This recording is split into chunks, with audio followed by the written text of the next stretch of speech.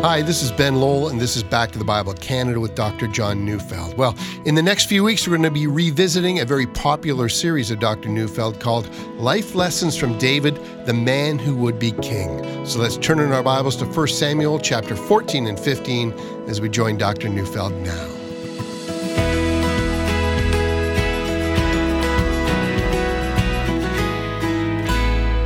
This is the story of the rise of a man who would become the greatest king in Israel's history.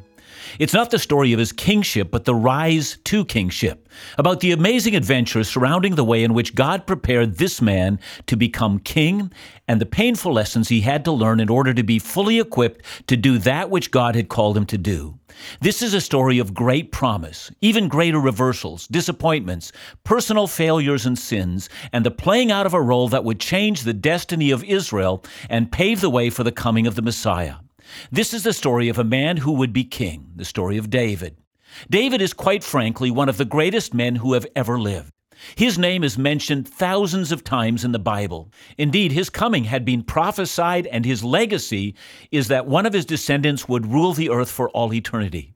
This is quite a story. David's importance in both the Old and the New Testament cannot be understated. The New Testament opens with the words, "The book of the genealogy of Jesus Christ, the son of David, the son of Abraham." Isn't it interesting that in recounting the genealogy of Jesus, the very first name that Matthew thinks to mention, and the very first name mentioned in the New Testament outside of Jesus, is the name David? And as the New Testament begins, we find an immediate interest in his roots. Jesus was born in Bethlehem, and that's significant because that's also the birthplace of David. Let's move forward to the book of Romans.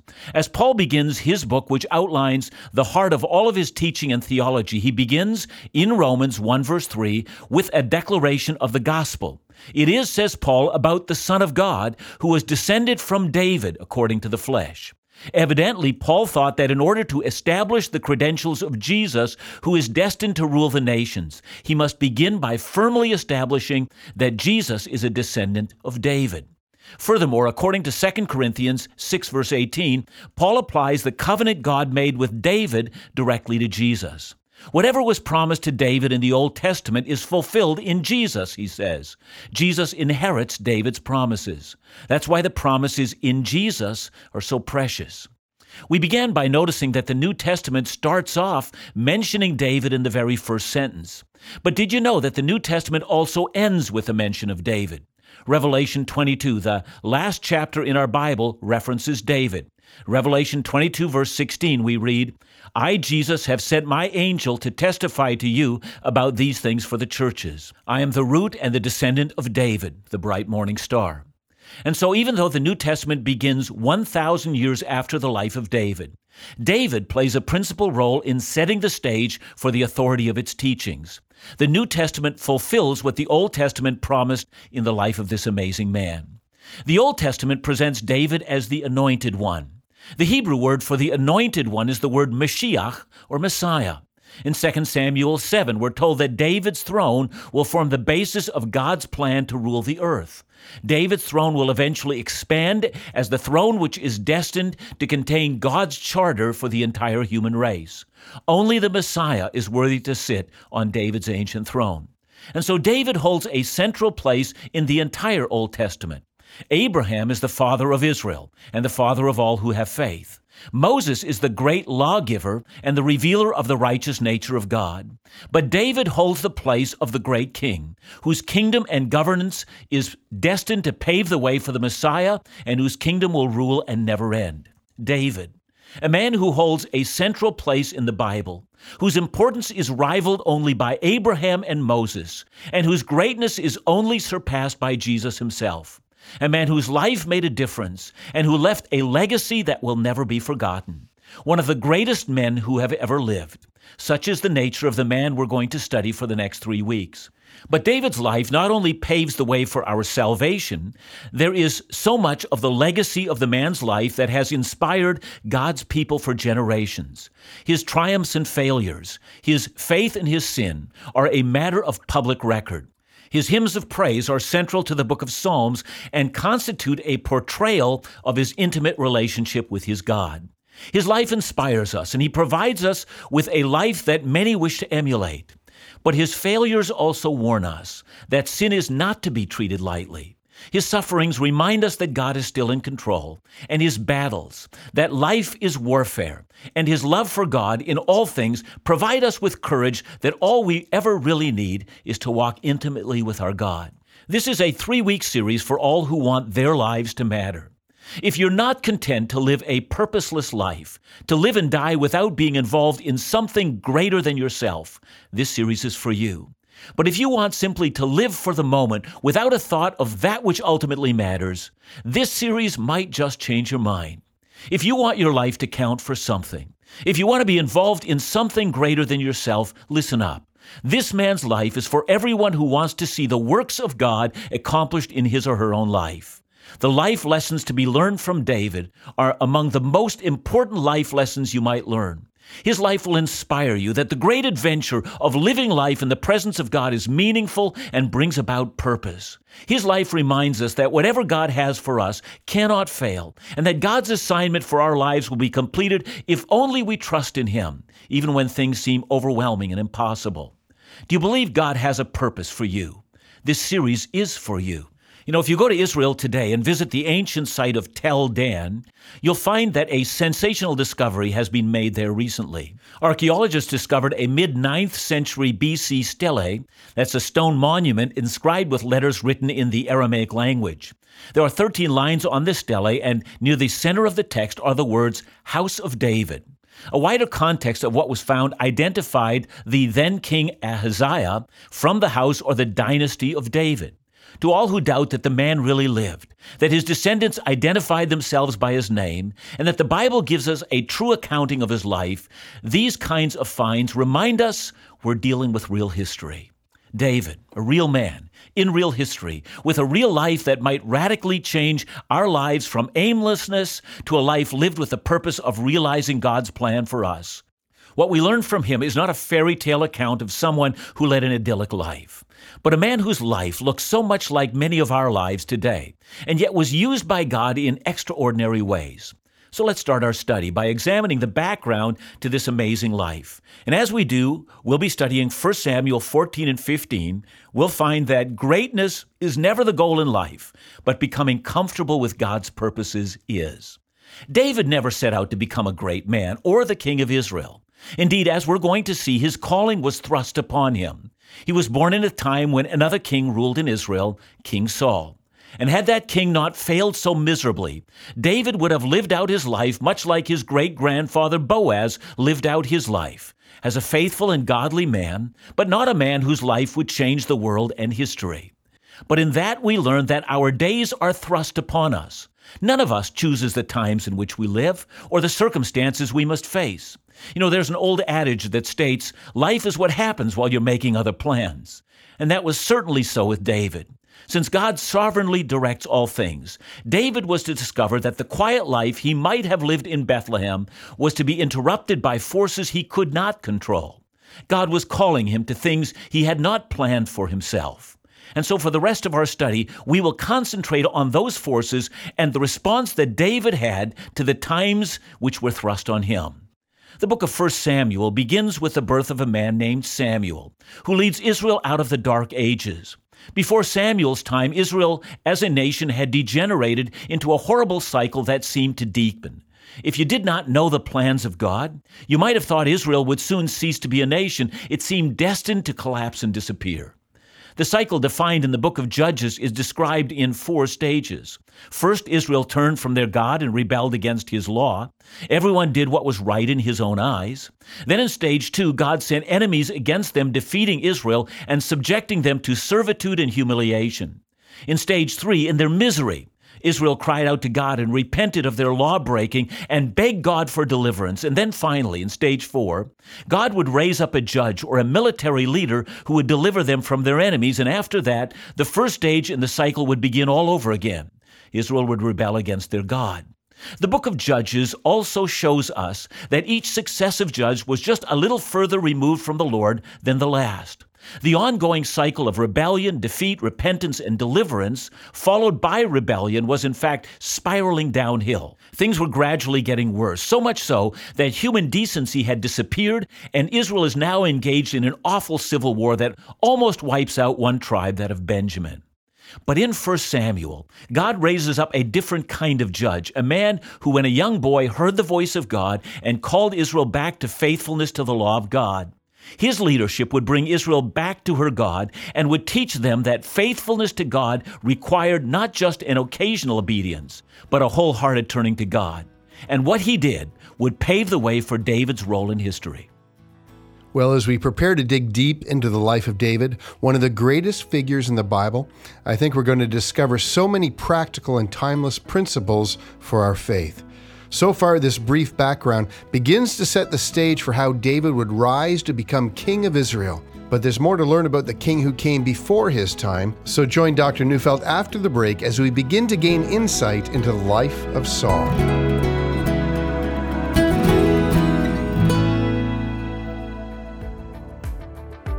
Christmas comes the same time every year, whether we're ready or not. We can't put the season on snooze until we're in a cheery mood. Christmas doesn't wait. It comes to find us where we are, as we are. This year, Christmas arrives to a troubled world. How can we celebrate Christmas in days of tension? It's in times such as these that Christmas is celebrated best. God sent His Son as light and rescue in days of despair and darkness. The Father didn't wait for the world to improve. He sent Jesus as help and hope for us all. In troubled times, we don't delay Christmas, we run to it. That's our prayer for you this season. On behalf of the whole team here at Back to the Bible Canada, Merry Christmas. Jesus has come, and He remains Emmanuel despite difficult days.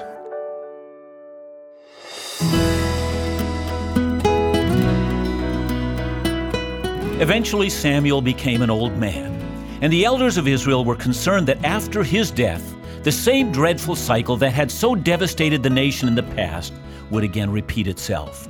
As far as they were concerned, the only hope was a king, and so they demanded a king.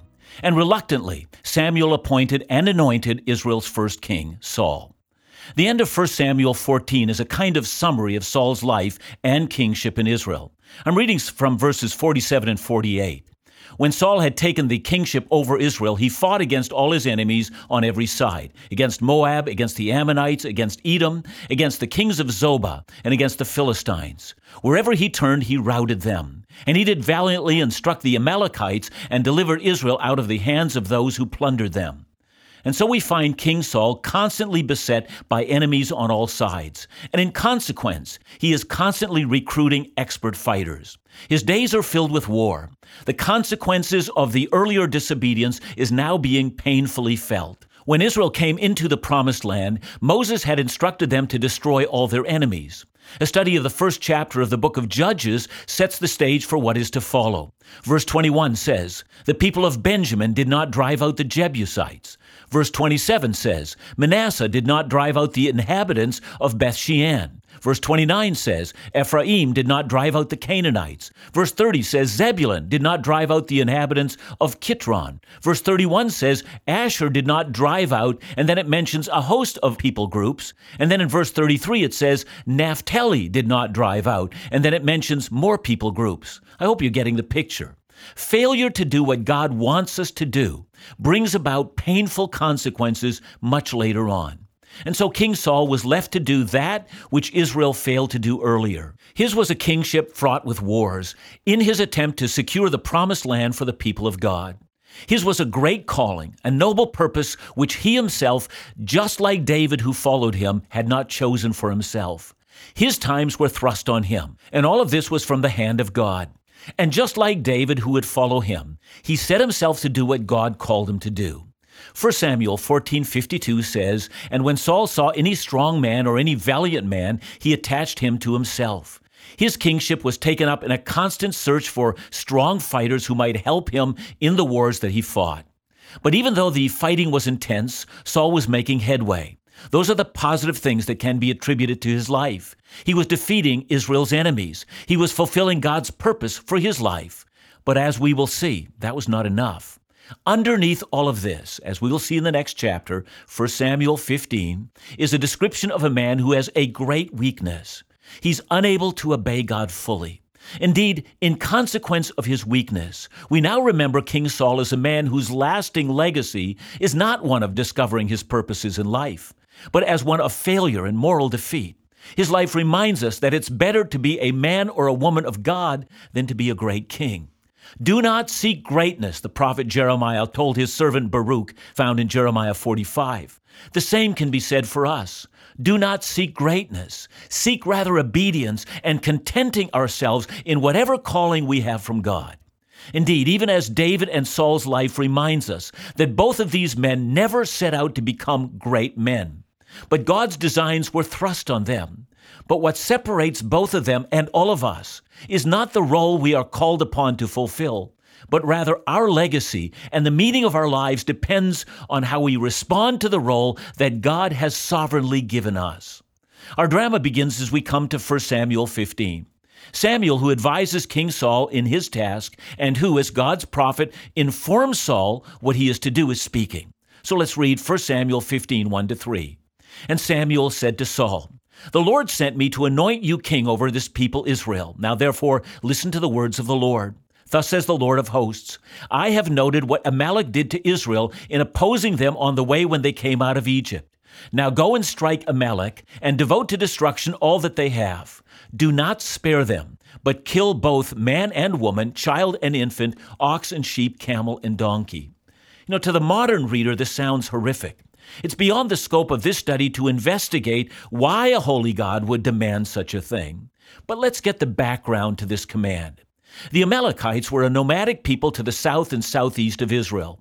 They lived in what is called the Negev and in the Sinai Desert. They were a desert people who moved about regularly. When Israel passed through that area on their journey out of Egypt, the Amalekites attacked them. You'll remember the event, how Aaron and Hur held up Moses' hands and how Israel triumphed over them. But there is so much more to learn. The Amalekites were essentially plunderers. Their history was a history of merciless warfare to look for weakness in nations and attack weak and unsuspecting peoples, plunder their wealth, and then move on before they could be held accountable. This is how they survived at the expense of others. According to Moses, these people were to be put under what the Old Testament calls the ban. This means they were to be utterly destroyed. This means that God had given them time to repent, but they had not. Now their hour of judgment was at hand. In this sense, Israel was to serve as the agents of God's judgment. But because Israel was not to get the impression that God's judgment was the occasion for their own advantage, for their own plundering, Israel was to destroy the cattle and all their wealth along with the Amalekites. They were to take nothing from them. The so-called ban was not to be thought of as a handy little principle to enrich themselves. At first it seems that Saul is completely obedient to God. He puts together a very large army and comes to the city of Amalek.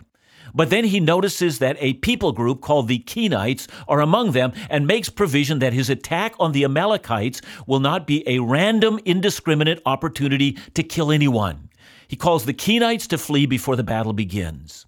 He seems intent on carrying out the command with full obedience. He will do everything that God wants. But then, suddenly, we find a major deviation from God's command. I'm reading from verses 7-9. And Saul defeated the Amalekites from Havilah as far as Shur, which is east of Egypt. And he took Agag, the king of the Amalekites, alive, and devoted to destruction all the people with the edge of the sword. But Saul and the people spared Agag and the best of the sheep and of the oxen and of the fattened calves and the lambs and all that was good, and would not utterly destroy them. All that was despised and worthless they devoted to destruction. Those of us who know the history of King Saul will immediately recognize this as his second failure to obey God fully. In the first instance, his right to found a dynasty is taken from him. And now his kingdom is about to be removed because of the displeasure of God. Saul proves himself to be unworthy to fulfill God's purposes for his life. As Samuel will remind him, to obey is better than sacrifice. And with that, David is thrust upon the stage of history. Forces greater than himself will eventually bring him to the throne. He will eventually find that even before he was born, God had already destined him for his role.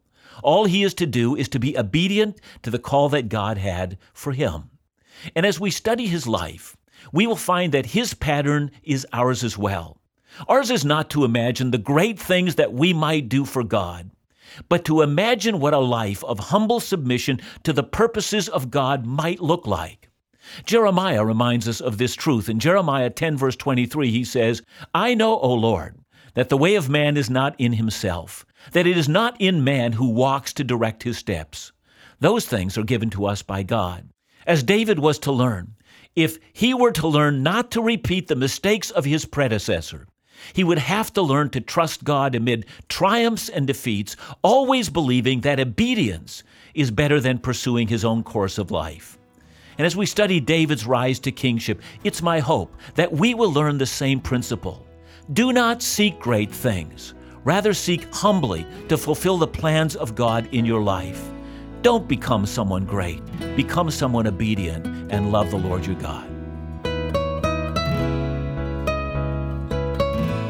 John, thanks so much. This is a great beginning to a great series. One of the things you'd mentioned later on in the message is this line about learning to trust God amid triumphs and defeats. And I think trust is one of the most difficult things to learn in our spiritual journey. How do we go about doing that? Such a good question. I know that the book of Hebrews tells us that we are surrounded by this great cloud of witnesses, and David's life is surely a witness to ours. I can't imagine the kind of failures and disappointments that David faced, and yet we find out that on numerous occasions he simply encouraged himself in the Lord his God. My hope is that as we go through this series and as listeners identify their own story with David's story, they're going to be finding reasons to confidently trust God. So I'm hoping that you hang in there, my listener, throughout this series and begin to identify deeply your own life with what David faced and find reasons for confidence. As we study the life of David, we've already gotten a glimpse into how God was setting in motion all the circumstances that would lead to this young man's role as Israel's king. It is a powerful reminder for us that we don't get to choose our situation in life, but that God is fully in control of everything. And the more we grasp the sovereign hand of God, we recognize our role to submit to his will and seek to follow him, just as David did. I hope that today's message has encouraged and blessed you.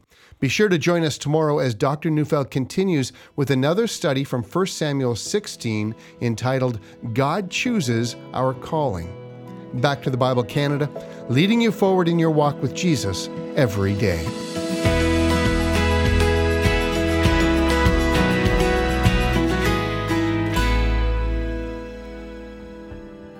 Back to the Bible Canada is committed to the message of hope found in Jesus Christ. Jesus came with the grace of forgiveness and the truth which transforms. And your support enables Back to the Bible Canada to sow this biblical truth in a spiritual famine. By your prayers and generosity, God's Word grants light and life to families under stress, seniors isolated in apartments, truckers alone on the road, unbelievers whose hearts and minds are in turmoil. Now the month of December marks year-end for charitable donations. This year, the ministries of Back to the Bible Canada are looking to raise $517,000 to reach our year-end budget. We hope you'll stand with us with your year-end gifts. This goal has been set not as an achievement, but as preparation and promise. To give your gift, visit backtothebible.ca or call us at 1-800-663-2425.